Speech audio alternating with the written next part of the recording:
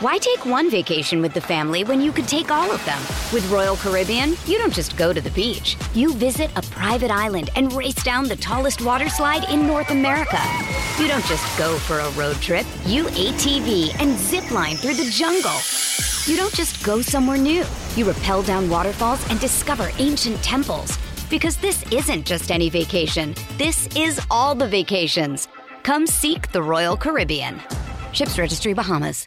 With threats to our nation waiting around every corner, adaptability is more important than ever. When conditions change without notice, quick strategic thinking is crucial. And with obstacles consistently impending, determination is essential in overcoming them. It's this willingness, decisiveness, and resilience that sets Marines apart. With our fighting spirit, we don't just fight battles, we win them. Marines are the constant our nation counts on to fight the unknown. And through adaptable problem solving, we do just that. Learn more at marines.com.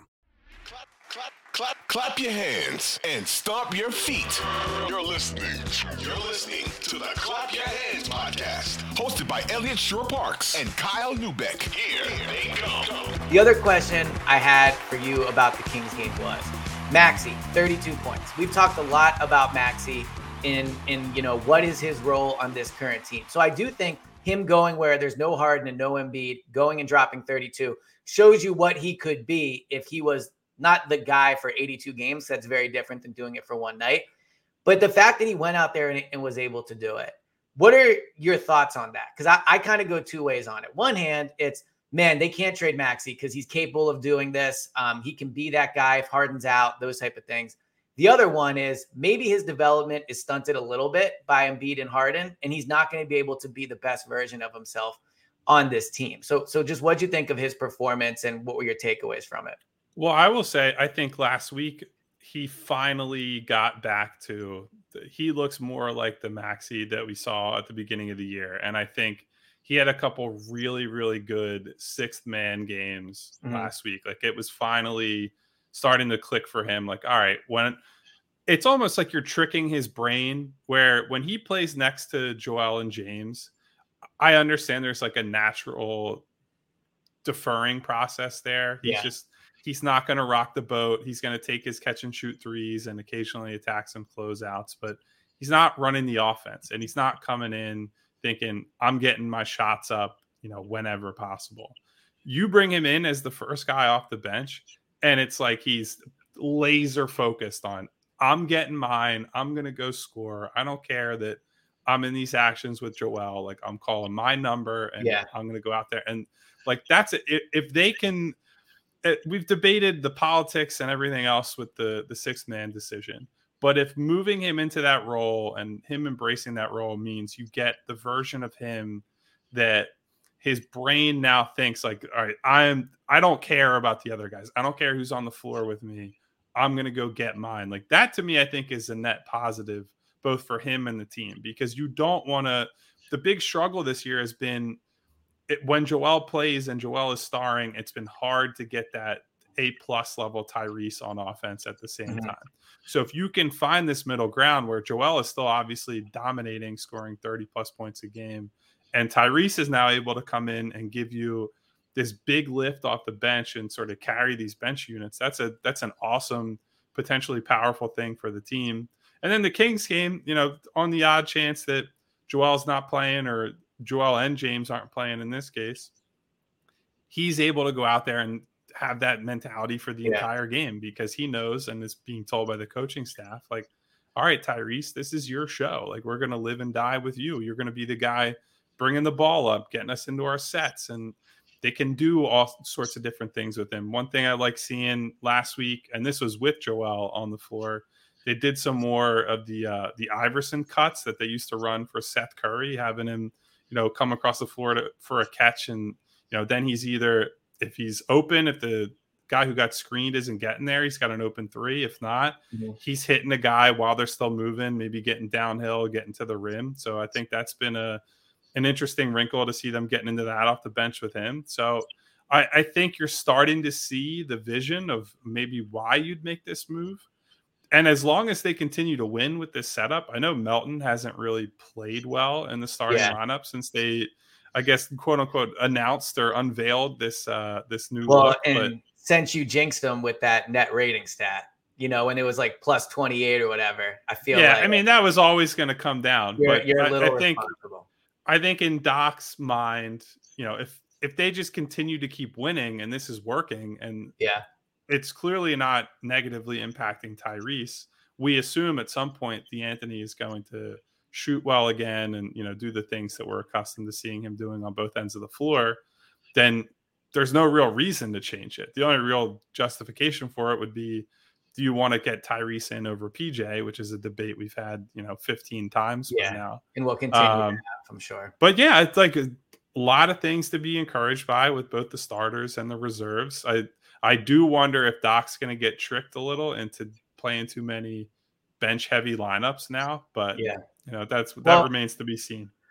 Why take one vacation with the family when you could take all of them?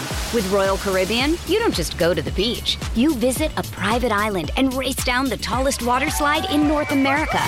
You don't just go for a road trip. You ATV and zip line through the jungle. You don't just go somewhere new. You rappel down waterfalls and discover ancient temples. Because this isn't just any vacation. This is all the vacations. Come seek the Royal Caribbean. Ships Registry, Bahamas.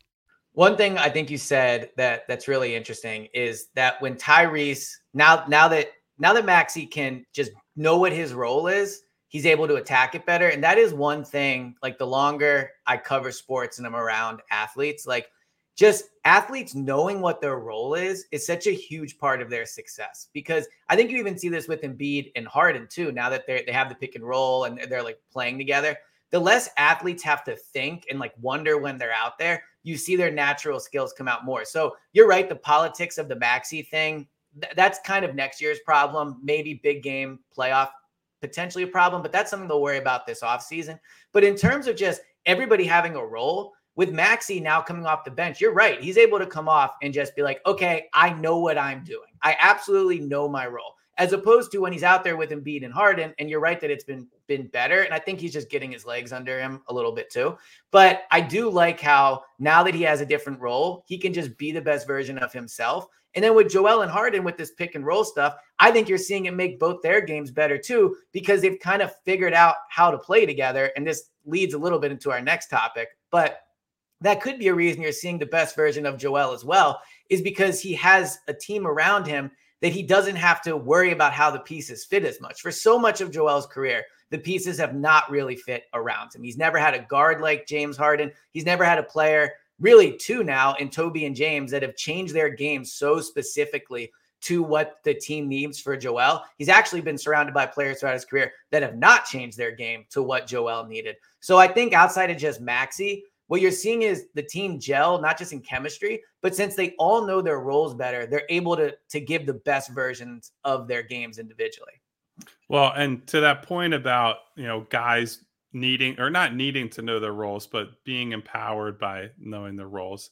That's something that, like, even if you're someone who doesn't want to give Doc Rivers any credit at all, that's something that he historically, and certainly as soon as he arrived here, makes an impact with, right? Like he came in, and at the time that he takes the job, I think people forget this now because, Ben's situation went the way it did. There was a really large contingent of people, both here and outside of Philadelphia, that after that Celtics sweep in the bubble are like, well, maybe they should trade Joel, or maybe Ben is the guy they need to really gear everything around. Like he should be should tailor the roster around him, blah, blah, even though they were already doing that. And that's a whole nother discussion. But there's a lot of that. And Doc comes in and it was very clear that it was like, no, Joel is the best player, and the best players who things are going to run through. They immediately get the number one seed in the East, whatever we say about the playoffs. Joel has his best season ever up to that point.